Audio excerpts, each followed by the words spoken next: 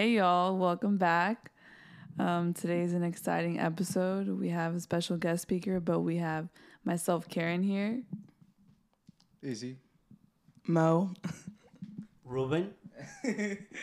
Yeah, so we have Pastor Ruben Sr. today here with us, and he was kind enough to come and just share his testimony and, of course, a lot more, just to go in with what we've been talking about this month with addictions, and he's going to share his story with his addiction.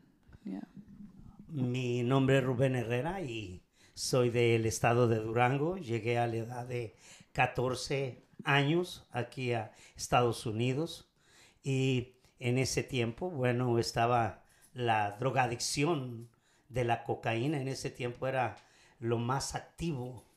Había marihuana y cocaína, eran las dos clases de drogas que más se usaban. Anteriormente estaba el opio, estaban unas pastillas llamadas las Black Beauty, que eran fetamina pura y que era lo regularmente más barato.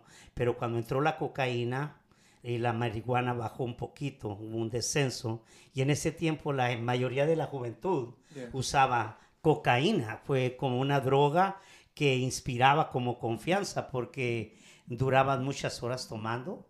O sea, que la cocaína, en vez de tumbarte, en vez de que tu cuerpo se debilitara, cuando tú, hacías cocaína, en vez de tumbarte el cuerpo o sentir algo, te levantaba, te hacía sentir importante, te hacía ser otra persona distinta, fuerte, inteligente.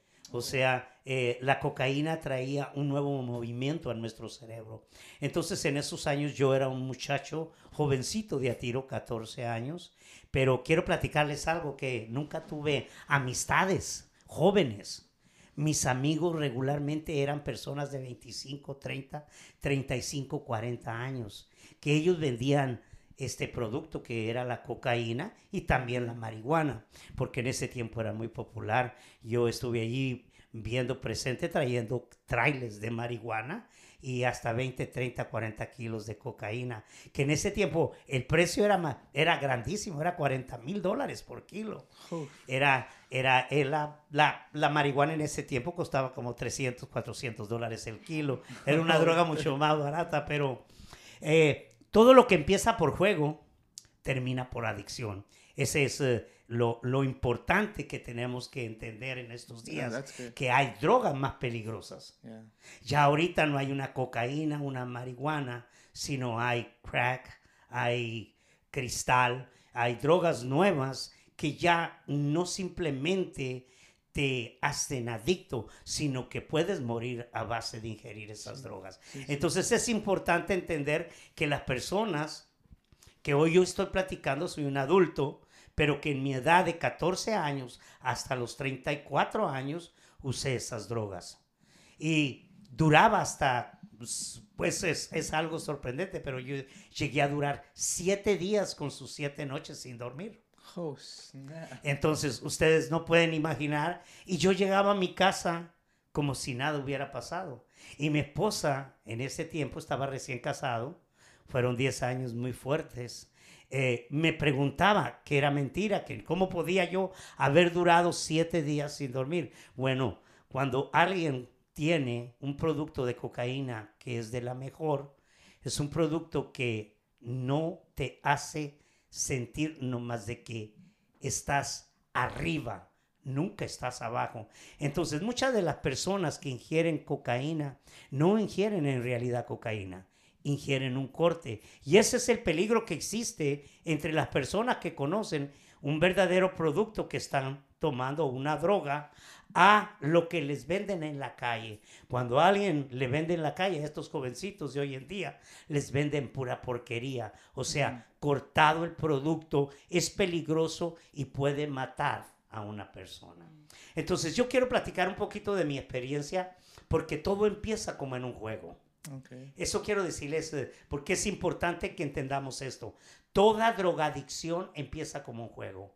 Yo recuerdo en los primeros, mis amigos que nunca tuve de edad, como podemos decir, en mi edad de mis 14, 15 años, nunca tuve un amigo de esa edad. Siempre mis amigos eran de 25, 30 años, ya hombres con experiencia, y me hacían sentir como que yo era muy importante cuando apenas era un niño en realidad. No tuve una niñez, en realidad yo no tuve una niñez, sino siempre viví una adolescencia en tiempos más grandes. Se podría decir que a los 14 años yo pensaba como un muchacho de 19, 20, 21 años. Quería ser grande, quería tener dinero como todos. Siempre tuve carros nuevos, tuve carros excelentes del año. Tuve 3 carros del año, de los más populares. Tuve el año 1977, Trans Am. Pero todo lo compraba a base de drogas. Y quiero decirte que todo empezó como un juego. Les quiero explicar aquí. Estamos reunidos con Mo, con mi hermana, con mi hermano Israel. Que todo empieza como un juego. Yeah. Empiezas a sentir como que eres importante cuando tú usas una droga. Pero quiero decirte que en realidad, cuando el tiempo te va tomando, la Biblia explica que es como una serpiente. Entra suavemente. Cuando ya la tienes adentro, entonces esa serpiente se expande dentro de ti. Pero quiero decirte que en ese tiempo, cuando tú ganas mucho dinero, puedes comprar mucha droga. Cuando tú estás arriba, para la gente eres importante. Pero tristemente hoy día vemos gente que es drogadicta, jovencitos drogadictos, que su cheque lo gastan en droga. Yeah. No tienen nada, están pobres, su cheque no les dura, no tienen siquiera para comprar, su cheque lo gastan y al fin de la semana andan pidiendo $20 prestados. It is true. Yeah, it is true. Yeah. En todas las vidas, en mi vida, en mi juventud, yo conocí muchos amigos que ellos no hacían dinero y se la pasaban también pidiendo prestado. Pero quiero decirte algo importante, porque esto es algo importante. Durante mi vida fui creciendo, y esto que te voy a platicar es fuerte. Cuando yo estaba, se puede decir, en un nivel de altura, un hermano mío mayor lo mataron a balazos. Se mató a balazos. Se mataron él y otro amigo. Cuando eso pasó, mi vida tuvo un cambio radical. ¿Cuántos años tenía? Yo tenía aproximadamente 26 años. 26 años ya, o sea que ya llevaba 7 años de drogadicción. Pero era un hombre fuerte, ¿sabes una cosa? Cuando tú tienes todo, y aun cuando usas droga, tienes dinero, sientes que nada te afecta. Wow. Porque la mente humana, como estás en un estado de posición buena, vestiendo buena ropa, usando buen carro, con muchachas, con mujeres a tu lado, te sientes importante. Entonces la droga que tú ingieres simplemente la usas para, podríamos decir en inglés, para tener fun. Eso es. Y todos los jóvenes de hoy en día usan la droga para tener ¿qué? Fun. ¿Cierto o no? Yeah. Sí, eso ellos creen. Todo el mundo cree eso. Pero cuando un suceso trágico como el que sucedió en mi vida, cuando mataron a mi hermano, entonces el odio que entró en mi corazón, la droga se convirtió como en una raíz de amargura, en una raíz de odio, y deseé matar. Empezó a transformarse mi vida y me quise hacer más rico. Quería tener más dinero. Llegué a tener cientos de miles congelados en un refrigerador. Oh, no. Y esto se oye funny. Y esto diría, ay, el pastor tuvo cientos. Sí se puede tener mucho dinero. Pero algo que les quiero decir es que no sé feliz. Cuando una raíz de amargura entra en cualquier corazón o en cualquier drogadicto, es por eso que hoy en día hay la mayoría de los jóvenes que se llegan a drogar, se mueren, se ahorcan, se quitan la vida, porque no saben cómo lidiar con la situación. Y yo tampoco supe. Me llevaron como a la edad de unos 27, 28 años a un psiquiatra. No me pudo ayudar. Es triste reconocer que el doctor humano no te puede ayudar. Wow. Yeah. Yo lo doy como testimonio en esta plática que estamos teniendo. Yo sé que estoy con dos jovencitas y un joven, y sé que ojalá y que algunos jovencitos que puedan escuchar esto puedan entender que la droga no es juego, que en estos tiempos las drogas son más peligrosas. Wow. Yo probé el opio, yo probé la fetamina, yo usé muchísimas clases, yo fumé heroína, yo fumé cocaína, yo absorbí cocaína como por muchísimos años, se puede decir que por 20 años. Y te puedo decir que experimenté muchas drogas, experimenté mucho éxtasis, pero al final de los días traté de matar a mi esposa como 5 veces. Me volví ¿cómo se podría decir? En Psicópata. Psicópata, en lo que establece que empecé a mirar cosas que no eran. Y eso es bien triste porque todos los drogadictos acaban mirando cosas que no son. Nuestra mente humana solamente resiste tanto. Y yo siempre quiero decirte puedo mencionar la palabra de Dios que dice que de lo vil, que de lo ruin, de lo que no sirve, de lo necio del mundo, Dios saca. Y Dios me permitió a través de que pude ver a gente que anduvo conmigo, mis amigos, que después de que yo me vine para el estado de California, lo puedo decir, hace muchísimos años de esto, no voy a mencionar nombres, pero pude ver a más de 15 personas que eran mis compañeros. A unos les dieron cárcel de por vida, a otros 25, a otros 30. La misericordia de Dios con mi vida fue grande, porque a través de que tantas veces que quise matar a mi esposa, nunca pude. Porque algo impedía, y ahora entiendo, que los propósitos de Dios para cualquier persona que entregue su corazón, es por eso que quiero que aquellos jóvenes que oyen esta palabra, esta charla que tenemos, puedan entender que Dios es verdadero, que Dios existe. Y recuerdo yo cuando vine a los caminos del Señor, oía a un grande predicador que quizá muchos jóvenes no lo conozcan. Su nombre es Gigi Ávila. Fue un predicador puertorriqueño en grandes niveles, en masas, que fue un predicador grandísimo para mi vida. Tuve una experiencia porque cuando hizo testimonio de cómo él, cuando le llamó el Señor, los ángeles bajaban y subían, me hizo recordar el Señor que cuando yo tenía la edad de 9 años, yo vivía ahí empezó mi carácter, formarse un carácter rebelde, porque yo vivía en una vecindad en Ciudad Juárez, una ciudad donde vivía en una vecindad donde vivía prostitutas, toda clase de maleantes, toda clase de personas.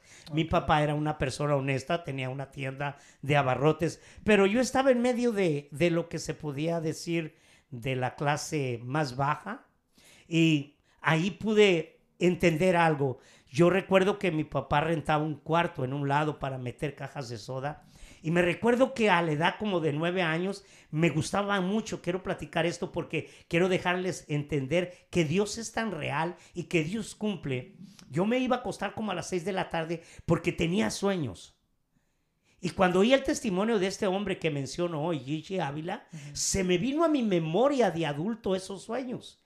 Y yo recuerdo que a los 9 años yo me iba y me metía en mi cuarto, y en cuanto entraba y cerraba los ojos, yo sabía que iba a dormirme, iba a llegar al cielo y jugaba con ángeles. Nunca se me fue de mi mente en todo ese tiempo de drogadicción. Pero cuando oí ese testimonio, aquellos sueños volvieron a mi vida. Hoy puedo testificar de una manera tan especial que Dios sigue siendo el mismo de ayer, de hoy y siempre. Amen. Amén. Si alguna pregunta que quieran hacer, bueno, estamos aquí para contestarlas, para que la audiencia, ¿verdad?, pueda entender pero quiero decir que la drogadicción es real. Sí. Y lo que tratamos aquí de hacer es de que los jóvenes en estos días entiendan que a todas las respuestas hay solamente una persona. Su nombre es Jesucristo. Amen. Así es.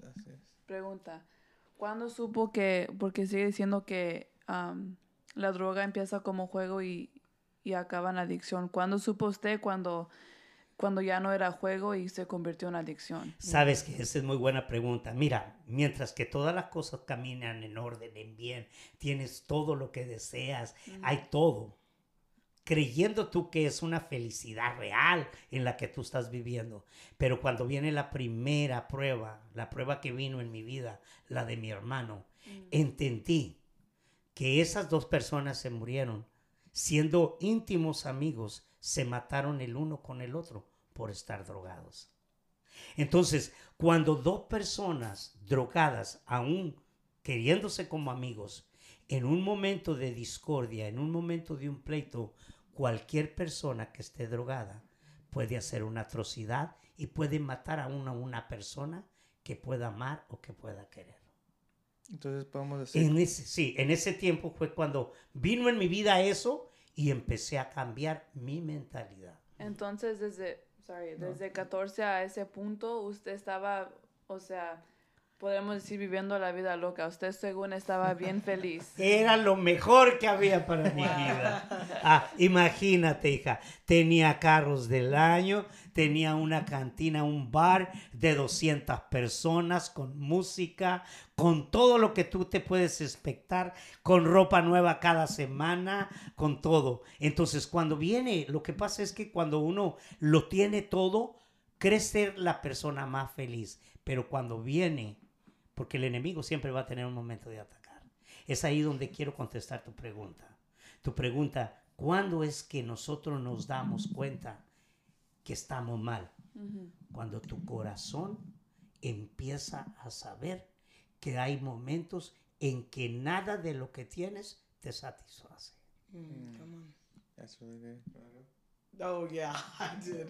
So, en el medio de, like, tu juventud, ¿por qué tú casaste? Ok. Porque esto es interesante. Qué buena pregunta, amor. Like, Qué buena wow. pregunta, qué buena pregunta, amor. Okay. Mira, no, pero es muy buena pregunta. Ok, yo soy de un pueblo del estado de Durango, ¿ok? Y por lo regular es increíble lo que les voy a platicar, porque esto es una historia verdadera, ¿eh? Y esto es importante. Las personas cuando llegaban a la edad de 24, 25 años, estando aquí en Estados Unidos, trabajando sin nada, ellos iban y decían, bueno, ya tengo la edad para casarme. No tenía novia, no tenía nadie, pero sabían que yendo al pueblo donde yo soy, en México, Durango, allí iban a ir, iban a bailar con una muchacha, le iban a proponer matrimonio y en 2 meses o 3 meses se venían casados. Oh, wow. Sounds funny, ¿verdad? Dígame dónde para que yo pueda ir también. No, estoy hablando realidad. Y tú venías y las personas se acomodaban a vivir, pero es una realidad. Entonces, yo había conocido a la que hoy es mi esposa. Déjenme decirles porque es importante lo que te voy a contestar. Yo había ido a mi pueblo a representar en ese tiempo $80,000 en una empresa de madera donde todos los primos que trabajábamos metidos en droga, ese dinero lo íbamos a invertir en un aserradero, se llaman en México, donde trabajan los pinos que traen de la sierra y hacen madera fina. Entonces, yo iba representándolos a todos. Entonces, esto que les voy a platicar, bro, te vas a sorprender. Porque I was driving a brand new car when I get to my old town, and the first lady I saw in the esquina, that was my wife. Oh, shit. But in those days, there was 2 girls was right in the corner of the big plaza. That's the only plaza that they have in my little town, though. Y cuando yo vi a las dos, wow, aquella morenita se me hizo bien bonita. ¿Ok? Acuérdense que mi esposa estaba quemadita por el sol. Estaba muy bonita. Y cuando la vi, the first thing I say, they're going to be a dance tonight? Oh, slick. And she told me, no va a haber. And I remember that I say, well, I'm going to make one. I'm going to go to Santiago Papascaro and I'm going to voy a traer músicos y voy a hacer un baile para bailar contigo. Wow. Lo hice. Pero ¿qué creen? No fue. Oh. No la dejó su papá ir. Bueno, pero esto es curioso. Después, su hermano en Chicago, que era la ciudad donde yo vivía, era my best friend and I didn't even know that. So, pasaron los meses y recuerdo que me dijo, va a venir mi hermana. Y esa era la que hoy es mi esposa. Oh my Wow, God. that's crazy. That's crazy. Ok. So, tu pregunta es, ¿por qué me casé? Porque en nuestro pueblo una persona de 24, 25 años ya tenía que estar casada. So, I married because my time was there. Y otra cosa, era muy bonita, la amaba y dije, esta me va a aguantar. ¿Sabes lo que es eso? Esta es buena, esta se ve linda y de muy buen corazón. Y doy gracias a Dios porque fueron 10 años, quiero dejarle esto, vivir con un drogadicto, 10 años, fue los primeros infiernos. Pero el amor que nos teníamos, a pesar de yo ser un drogadicto, me enamoré de ella se enamoró de mí y pasamos por 10 años donde tuvimos a nuestros 5 primeros, a los 5 hijos que tenemos, a mis 3 mujeres y mis 2 hombres. En esos 10 años de drogadicción tuve a los 5, pero Dios nos sostuvo porque las relaciones de todos mis amigos se quebraron, sus familias se quebraron, algunos de sus hijos los mataron, a otros los secuestraron, pero Dios siempre estuvo conmigo. Amen. Come on. Me gustaría escuchar ¿cómo se llama? El testimonio de su esposa al ver cómo ella tuvo la paciencia y el amor para... Por 10 años. Por 10 Yeah. años. Pregúnteme, yo contesto. Le dijo toda la verdad. Pongo Pero- ahí Ajá. con ese juramento así. Juro decir la verdad y solamente la verdad. No le voy a poner crema a los tacos. Ok. Bueno, estaba platicando sobre que él estuvo 10 años adicto. Queremos más o menos saber cuál fue su experiencia. Casado contigo. Así, verlo. O sea, casado contigo Ajá. 10 años. Tú no le ayudes. Para Estan- que me haga la pregunta. Estando él adicto, ¿usted nunca pensó en, si él está en las drogas, ¿por qué no también mejor yo también voy a meterme en ese mundo? ¿O nunca le pasó en su mente? Claro que sí. Sí. Sí, me pasó muchas veces no pensar que porque yo no estoy o me puedo hacer adicta también yo. No me pasó eso, pero sí mi esposo, no sé si les dijo, muchas veces me ofrecía para que yo también la probara y se siente rico, decía, y nos olvidamos de todos los problemas y no, yo no quiero eso, yo no quiero eso. Pero él lo hacía, él solo decía, si tú dices sí quiero, ya voy a saber que sí te gusta. ¿Por qué? Porque me acusaba que yo la usaba sin estar el presente, o sea, que yo le robaba droga y yo la usaba. Cosa que nunca fue verdad. Okay. Pero como tenía la droga en mi casa y yo sabía dónde estaba, él quería tentarme a ver si yo ya tenía la adicción para que yo la usara. Y nunca la usé.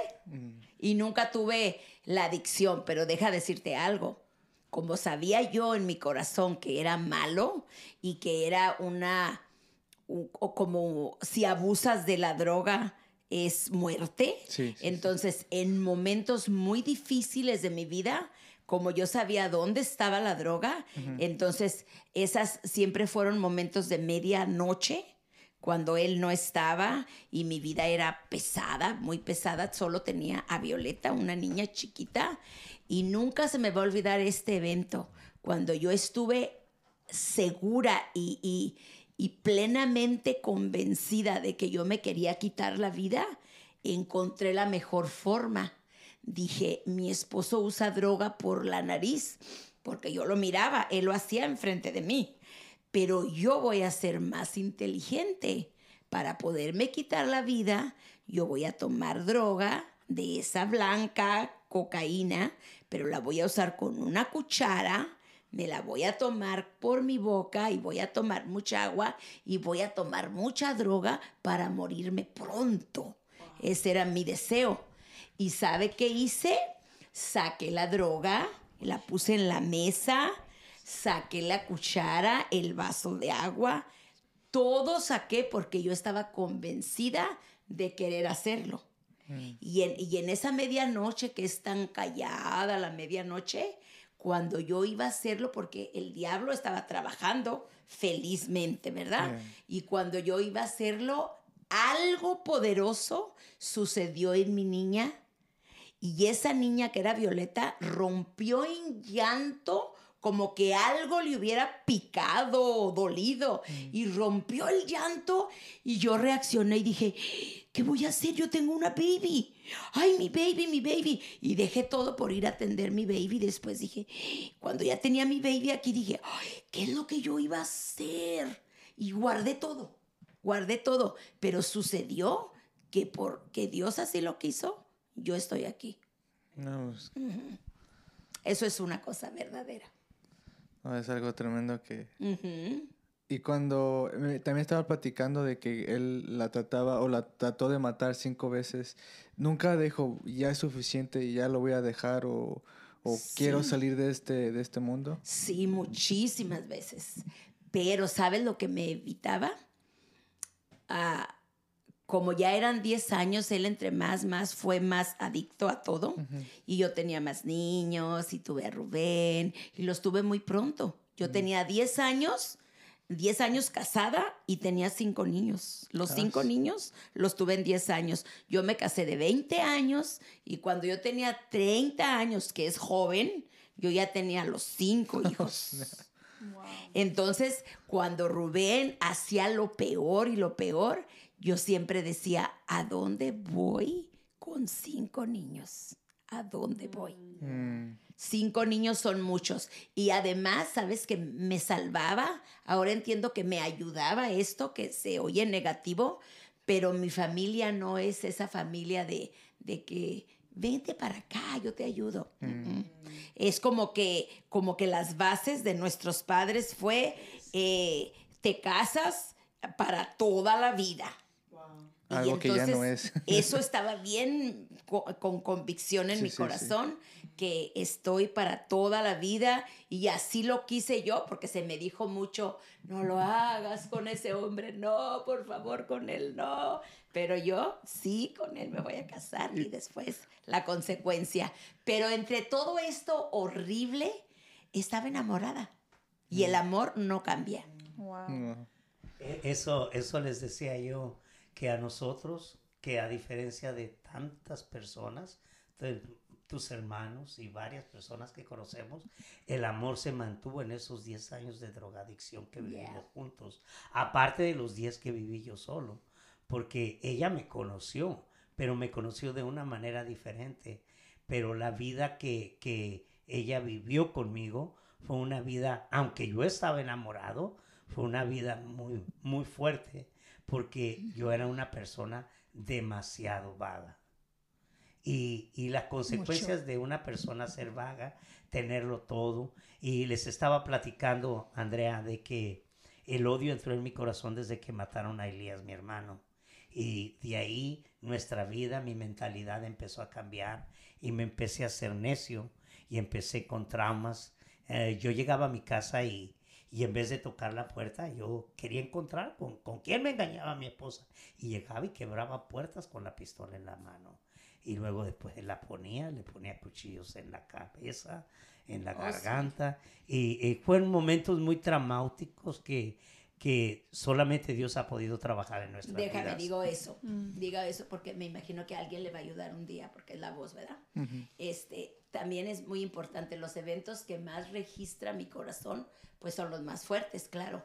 En una ocasión, me acuerdo muy bien que Rubén llegó y quebró con su bota, con su tacón de su bota, quebró un vidrio así como la ventana, y luego ya pudo él brincar hacia adentro, ¿verdad? Pero lo quebró. Entonces, en la quebrada, pues, es media de la noche que quién entró a mi casa. Y ya después sabía, porque no lo quebró una ni dos, lo quebró muchas veces. Lo quebraba y lo ponía y lo quebraba y lo ponía. Bueno, pero entonces entró y fue como, ¿qué? ¿Y dónde está? Y empezó a buscar hacia abajo de la cama y que ¿dónde está la droga? la droga, ¿dónde la escondiste? ¿Dónde? Y estaba fuera de sí. Yo, ¿cuál droga? ¿Cuál droga?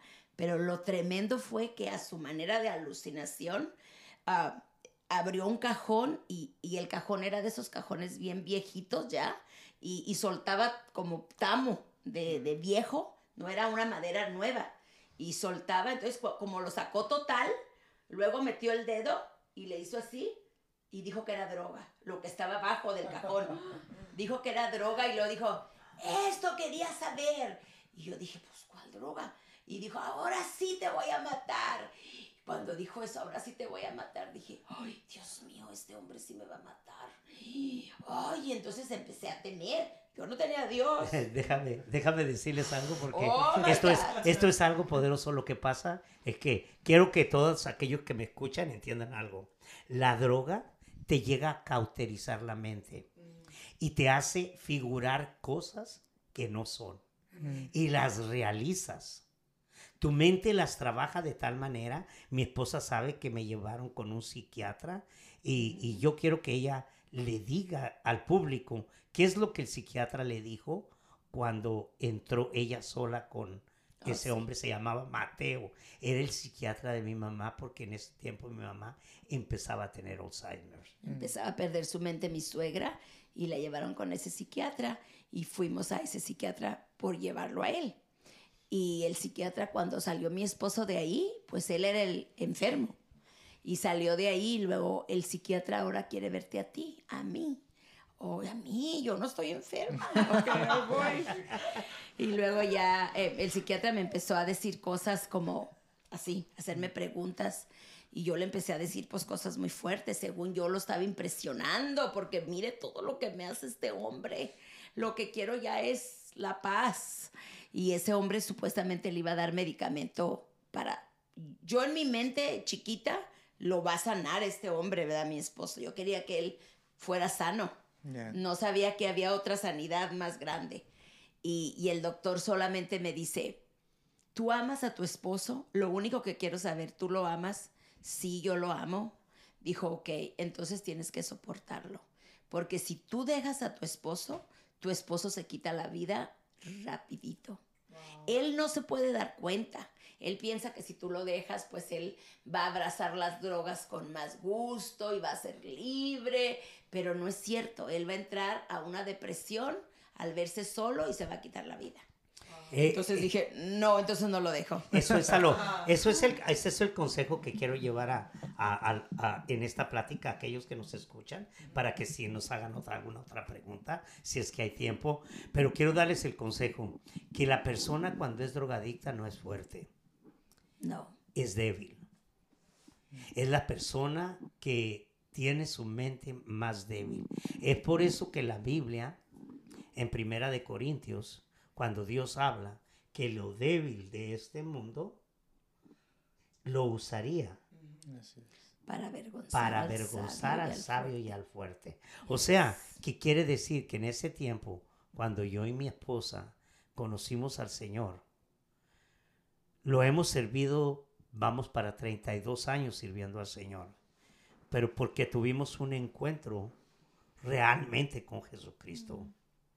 Yo puedo decirles a ustedes que en esos 32 años jamás he engañado a mi esposa, cuando fui el hombre más perverso que puede haber existido. Pero cuando Dios te transforma, el temor de Dios no es que seamos buenos, no es que no nos gusten otras personas, otras mujeres, no, es que simplemente cuando entra Dios transforma tu mente y entiendes dentro de tu corazón que aquel que te libró de tan grande trauma, no lo puedes volver a ofender. Porque podemos ofender quizá a la persona que amemos, pero ofender a Dios que me rescató, pero que al mismo tiempo rescató a mi esposa, porque también ella tenía odio. Duró 2 años para poder ser sanada. 2 años donde yo adoraba y ella me pellizcaba y me gritaba, hipócrita, mentiroso, ¿cómo es que ya te perdonó Dios con todo lo que me hiciste? O sea, que las secuelas, las cosas quedan. Entonces, se necesita que Dios siga trabajando en nuestros corazones y no es que haya terminado, sigue trabajando. ¿Nos puede contar del momento cuando Dios les dio esa, como a usted, la convicción de la droga o cuando fueron salvos? Como ese momento cuando todo cambió. Espérate, ahí sí que está bien bueno, ¿eh? Se van a sorprender. Más. ¿Cómo es? Ok, en los 10 años de matrimonio, yo le había podido arreglar a mi esposa su green card de la manera más fácil. Porque estando casada con alguien que tenía green card, como yo, era nomás pedir la solicitud, pero ella me decía, si tú me arreglas papeles, yo te dejo inmediatamente. No, te decía, lo único que deseo de ti es que me arreglen mis papeles. Y la ley son 10 años. Y esos tenía yo casada, 10 años. Y decía, oh, sí, pues si es lo único que necesitas para dejarme, pues es obvio que no te lo voy a arreglar. Entonces llegó el tiempo de la amnistía en aquellos años, hace muchos años. Acuérdense que ya somos personas mayores. Llegó el tiempo de la amnistía y ella empezó a ir a una escuela para aprender la Constitución.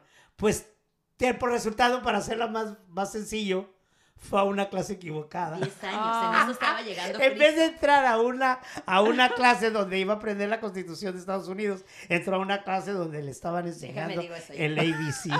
Déjame digo eso yo. Déjame, porque me importa mucho glorificar al Señor, porque acuérdense que estamos hablando de 10 años. Y 10 años ya estaba a punto de llegar el Señor a nuestras vidas en este tiempo. Ya estaba Elías nacido. Y yo estaba yendo a las clases, pero Elías era de pañal, ¿ok? Era de pañal Elías y ya estaba para llegar Cristo. Por eso hoy me acuerdo y es precioso. Empecé a ir a esa escuela para yo decirle a mi esposo, mira, la Constitución me va a arreglar mis papeles, porque son por 10 años de estar en Estados Unidos, la amnistía, y tener hijos, la Constitución en la clase, y tener hijos aquí nacidos, y los 10 años califico. No te necesité para mis papeles. Y empecé a ir a la escuela. A clases equivocadas, sí, pero hay algo peor de las clases equivocadas. Yo llegaba y me decía, a ver, dime quién es el presidente. A mí no me están enseñando nada del presidente. Yo estoy estudiando el ABC, todavía ni lo prendo. Y luego decía, pero pasaba una señora por mí para llevarme a la clase. Él no me llevaba. Y Violeta tenía 10 años, mami. Y mi niño, pues recién de pañal. Y mi esposo era tan cruel que él trabajaba muchas horas. La verdad, bien trabajador, pero cruel al fin. Yo bien mujercita. Todas sus cenas, sus tortillas. Todo te tengo listo, amor. Todo en la mesa. Pero ya me van a pitar para irme a la clase. Ya me van a pitar. Ya te tengo todo aquí. Y Violeta, ¿me cuidas a Elías? Y Violeta bien obediente, sí. Pero luego mi esposo tiraba todo con la mano así, mira, todo lo tiraba al piso y lo volteaba y me decía, ¿me vas a dejar sin cenar? Oh my God. Y yo salía con una cara sonriente y le decía, Zoila se llamaba, no puedo ir hoy no, se me olvidó llamarte, mija, pero no puedo ir. Y que uno lo descubría con una sonrisota y venía a hacer todo de nuevo. Era cruel. Pero para que no fuera, no, espérate. Pero el propósito. Espérese. Era cruel. Y luego parecía como que yo tenía que dejar a Elías cambiadito de pañal, ¿verdad? Recién cambiadito, una mami. Y luego si Violeta decía, ay, mami, no me cambiaste a Elías. Y Rubén lo escuchaba. Si cambias a Elías, te doy 3 faquillazos, le decía Violeta. Si le cambias el pañal a Elías, te voy a dar 3 faquillazos. Y luego Violeta se quedaba viéndome como diciendo, mami, no te lo puedo cambiar. Entonces yo, si Elías estaba sucio, ¿quién quiere estarse 2 horas y tu niño sucio se te va a rozar? Sí. Entonces, no puedo ir, Zoila, tampoco. Y ¿por qué no me llama con tiempo para no venir por usted? Ay, es que se me olvida porque no tenía que decir de mi esposo. Pero mi esposo eso hacía para que yo no fuera. Pero repito, fui a las clases, después a las que son reales. Y para que Rubén fuera al final del año, que tú traes sopa y que tú traes las sodas porque se va a celebrar el final de la clase del año, dije, ¿cómo haré? ¿cómo haré para que mi esposo me acompañe al final? Porque todos llevan a su esposo o a su esposa. ¿Cómo haré? Y le digo yo, Rubén, ¿no quieres ir conmigo? No, voy a ir con esas viejas, yo quién sabe qué tanto. Y le dije, bueno, sí, tú no quieres ir, pero ahí van muchas mujeres bonitas. Muchas mujeres bonitas. Y me dijo, oh, entonces sí voy. Entonces sí voy. Ahora sí voy tú ya. No. Entonces sí voy. Entonces sí voy. I'm not the same guy. Entonces sí voy, pero me hizo así como, nunca había entendido lo que era yo un demonio, porque yo no lo vivía, yo estaba en el mundo. Y estaba yo haciendo la comida así para servirle y él de espalda en la mesa y volteó y me dijo, entonces sí voy. Y volteé y dije, oh my God, qué cara me puso, vas. Y me dijo el mismo diablo, sí voy y sí fue. Pero escucha, ¿cómo es que llegamos? Diablo, Ahí diablo. había, en esa reunión había una mujer, se llamaba Esperanza. En ese tiempo estaba un movimiento que era carismático.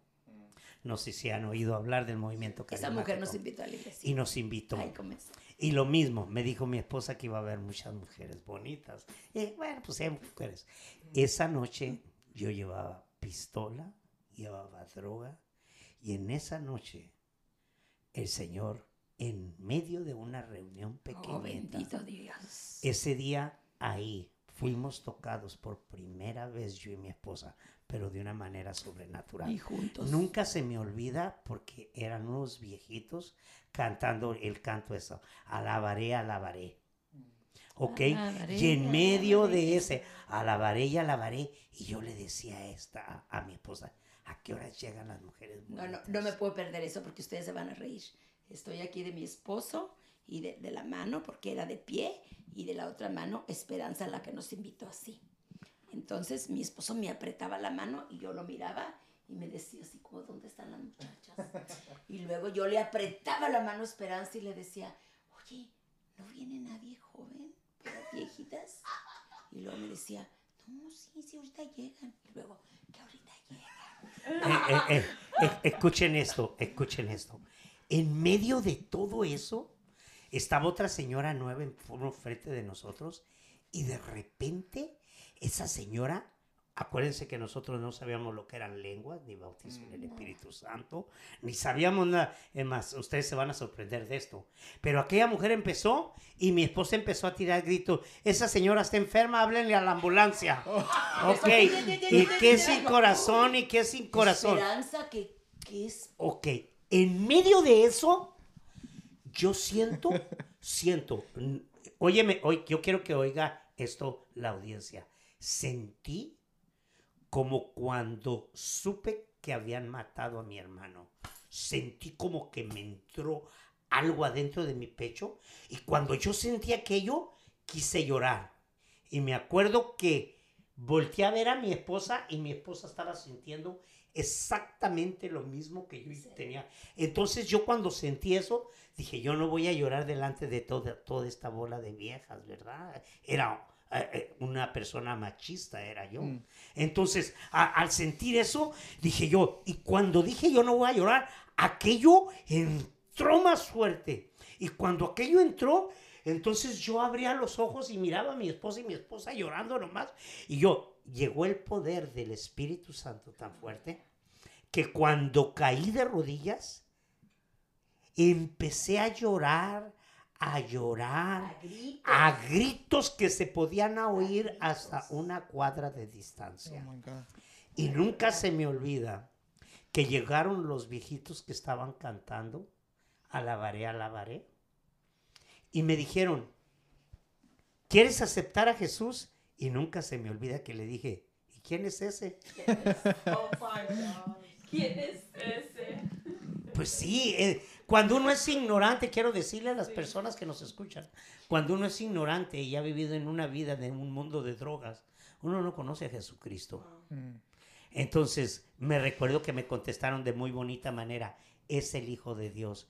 Y cuando me dijeron que era el Hijo de Dios, yo a llantos todavía llorando, le dije, bueno, pues si es el Hijo de Dios, dije sí. Recuerdo que oraron por mí y quiero decirle esto a la audiencia, cuando me metieron en un cuarto privado, según ellos, porque yo estaba teniendo reacciones demoníacas, nunca se me olvida, mi vida fue una vida muy atroz porque yo estuve en peleas de perros. No sé si alguien de la audiencia conozca cómo pelean los perros, los perros estos. Ellos tiran la mordida siempre al cuello. Y yo recuerdo que esos perros se venían contra mí cuando estaban orando por mí y querían morderme mi cuello.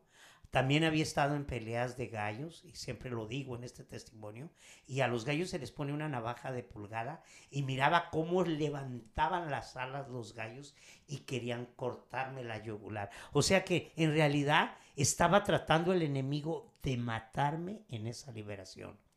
Y quiero decirle a toda la audiencia que cuando salí de ahí, mi vida en ese día fue transformada. Por eso yo jamás voy a hablar mal de ninguna persona ni de ningún lugar, porque Dios trabajó con mi vida en una sacristía católica. Para Dios no hay imposible, aunque a las 2 semanas estaba en una iglesia cristiana. No sabemos cómo trabaja Dios y dónde Dios te puede tocar. Y Dios puede usar a cualquier persona para tocar tu vida. Ahora, el encuentro que yo tuve con Jesucristo esa noche cambió mi vida. En los 34 años de vida que yo tenía, nunca se me olvida porque salí con la mano de mi esposa y lo primero que vi fue un árbol. Y al mirar el árbol, yo pienso hoy que soy una persona adulta, que en toda mi juventud de 34 años jamás me puse a mirar la belleza de un árbol. Y yo recuerdo que le dije, oye, Andrea, qué bonitos son los árboles. Y nunca se me olvida que miré el cielo y le dije, oye, qué bonito es el cielo y qué bonitas las estrellas. Y yo le digo a toda aquella persona que ingiere drogas, que mientras estás drogado, te estás perdiendo de ver la naturaleza que hizo nuestro Dios maravilloso. Que estás ciego, que necesitas ser liberado. Porque cuando la persona está drogada, pierde la visibilidad de lo que Dios creó para nosotros y la belleza que existe en este mundo y el gozo y la alegría que no son las drogas, sino es la presencia de Dios en nuestros corazones. De ahí en adelante nuestra vida tomó un rumbo tan diferente que todos los días llegando a mi trabajo había oración. Nosotros empezamos a ir los 7 días a la iglesia. Cuando venían los ataques del enemigo, yo llegué a subirle en las calles, Parkside, llegué a subir hasta 70 millas porque el enemigo me quería matar tantas veces. El enemigo no me quería soltar, pero Dios, que es fiel, trabajó en mi vida. A los 3 meses fui bautizado en el Espíritu Santo de una manera sobrenatural. Ajá. Y yo le digo a toda mujer, así como mi esposo dijo a todo hombre, a toda mujer casada, le digo que hay un final victorioso en Dios. Que cuando estamos pasando las pruebas, parece que no hay salida. Conozcas a Dios o no lo conozcas, Dios sí te conoce a ti. Y hay un final feliz para todo aquella que sabe esperar en Él. Porque Dios es el que hace la diferencia. Dios nos paga con bendiciones de bien. Mientras más soportas, de hoy en día es no soportes a nada ni a nadie. No es así. Soportar, la Biblia nos enseña que soportar, Dios premia a aquel que soporta tanto la tentación como el problema. Y Dios paga y paga bien, con bendiciones grandes. Amén. Solamente con esto termino y quiero decirles que vamos a cumplir 43 años de casados en octubre y que nuestra vida después de los 10 años, los siguientes 33 años han sido de victoria en Jesucristo. Y yo creo que vamos a tener esa vida eterna que Dios nos ha prometido. Y que a través de lo que yo hoy hablo, quiero dar testimonio que mis 3 hijas y mis 2 hijos sirven a Dios. Gloria a Dios. Y algunos de ellos son predicadores que quizá van a ser usados de una manera poderosa, porque Dios tiene propósitos con todos aquellos que quizás tienen drogadicción, pero que hoy es el día en que digas, Jesucristo, ven a mi corazón, quiero recibirte, quiero confesarte con mi boca y lo quiero creer en mi corazón, que de este día en adelante yo te quiero recibir como Señor y Salvador. Y sé que si tú lo haces y lo recibes como Señor y Salvador, tu vida va a ser transformada como fue la mía y la de mi esposa. Que el Señor te bendiga. Amén. Amen. Nada más quisiera ver si pudiera orar en general por la gente que quisiera salir y no puede, dar consejos de cómo empezar, de dejar la droga, cómo una mujer puede ayudar a la persona a dirigirla a los caminos del Señor. Un poquito como consejos antes de terminar para que la gente que tenga dudas de cómo salir o cómo ayudar, ¿qué les podría decir a ustedes? Mira, sabiendo ahora cómo Dios actúa, porque cuando eres ignorante no puedes dar un consejo, pero ya habiendo salido y habiendo probado de las riquezas de la gloria de Dios, entonces yo le digo a toda aquella persona que tu vida vale mucho y que quizá hay muchas personas drogadictas que han pensado tantas veces que no vale nada, que es imposible salir de ese mundo de drogas, porque conocí eso, conocí los pensamientos, porque el enemigo siempre nos tira dardos a nuestro inconsciente. Nosotros tenemos subconsciente e inconsciente, y lo que más él quiere es metértelo en lo más profundo de tu corazón, en lo que tú ya no quepa duda que no sirves para nada. Pero yo te quiero decir que vales mucho, que eres una persona que puede salir. Solamente tienes que agarrarte de amistades que conozcan al Señor Jesucristo. Busca a personas que amen a Dios y ve a un lugar donde empieces a llenarte de la palabra de Dios. Toma esto en cuenta, que no es fácil. Acuérdate que el veneno, cuando está dentro de un cuerpo, no quiere salir.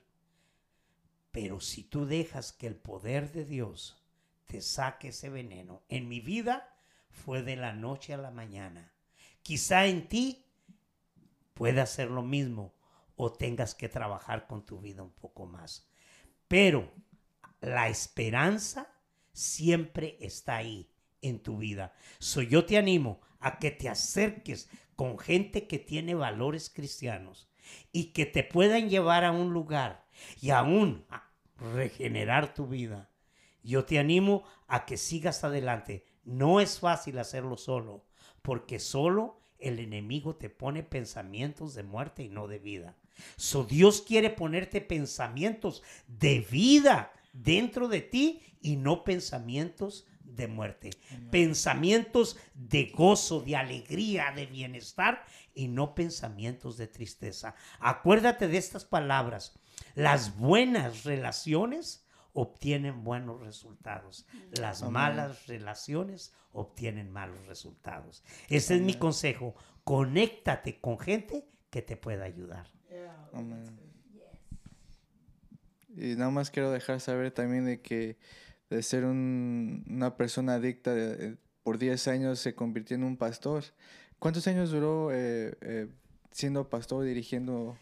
Bueno, la realidad que toda mi vida fui copastor de las Biblias abiertas por 10 años y fui pastor de la palabra de Dios por 10 años, pero en realidad mi pasión no es tanto el haber sido pastor.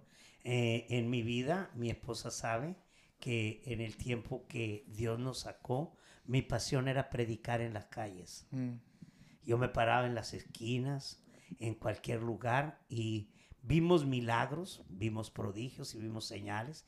Vimos a gente prostituta salir de las calles, vimos a gente drogadicta, vimos sanidades, vimos a paralíticos. En estos tiempos no se ve nada, pero sé que el tiempo mayor de milagros viene pronto.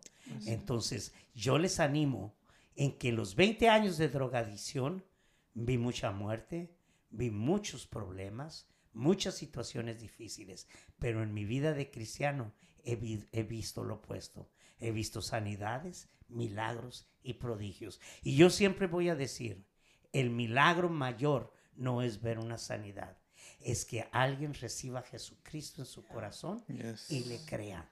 Y creyéndole, su vida sea transformada. Cuando una vida es transformada, en el cielo siempre habrá una gran fiesta, porque Cristo Jesús es glorificado a través de cada persona que se salva cada día. Amen. You guys have any questions? No. Pues nomás quiero decir gracias porque entre su testimonio creo que nomás como enseña la poca fe que podamos tener a veces, como simplemente en cómo Dios los salvó a ustedes. Era una reunión simple, no era nada Una campaña. ostentoso, nada de eso. Y Dios, y creo que a veces hoy en día tratamos muy duro para que la gente llegue y acepte a Jesús, pero, o sea, tenemos que confiar solamente en Él y poner la fe en Él y no tanto en lo que, o sea, las luces son bonitas, se dan en las iglesias, la música es bonita, pero tratamos muy duro, like, you know, y Dios salvó, exactamente, Él hace la obra, especialmente en alguien como usted, pues ya no es esa persona, pero como era usted, like, wow, you know, y ahorita, por lo menos en mi generación, es difícil a veces creer que algo así puede pasar. Yeah. Simplemente por lo que estamos Sanidades, hablando todo. antes de los tipos de drogas que hay hoy, que lo miran como un juego, lo miran como una forma de vivir, no tanto de muerte, no tanto de... O sea, es algo recreational, ¿cómo se dice? Como recreacional. You know, y no tienen como, how do you say, remordimiento de lo que están haciendo. O sea, no hay... O sea, ignorancia. Se sienten sin culpa. Sí, No es así. sí, su testimonio me animó mucho. Sí. Y quiero decirte algo, mija. Lo que tú acabas de decir es en realidad es algo muy verdadero. Pero te voy a decir, si reportaran en la news las gentes que mueren por causa de drogas, nos asustaríamos. Desgraciadamente, el COVID ha venido a traer secuelas, pero muchas personas que han muerto en su juventud en estos tiempos es porque están infectados y su cuerpo inmune no ha resistido esa enfermedad. Entonces, hemos visto en estos tiempos muertes a través del COVID, pero te voy a decir, hay cantidad de jóvenes depresivos que no tienen vida en estos tiempos. Y es necesario que entiendan que la droga, por insignificante que sea, sigue siendo droga. Amén. Yo les quiero dar gracias a los dos. Muchas gracias. Es un honor conocer su historia. Realmente ahora sí que mi relación con las drogas fue muy breve. Tuve muy malas experiencias, pero su testimonio no solamente me impactó, sino me animó, como decía Karen, me ayudó mucho. Y les doy gracias y espero y oramos que este testimonio que la gente escuche y así como haya impactado mi vida, las vidas de Mo y Karen puedan ser impactadas.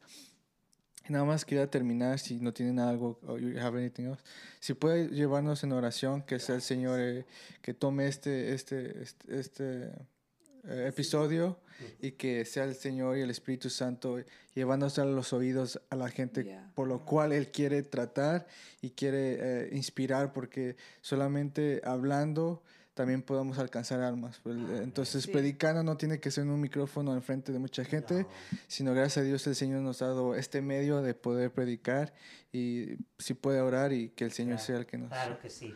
El Señor conoce cada persona que va a escuchar este video.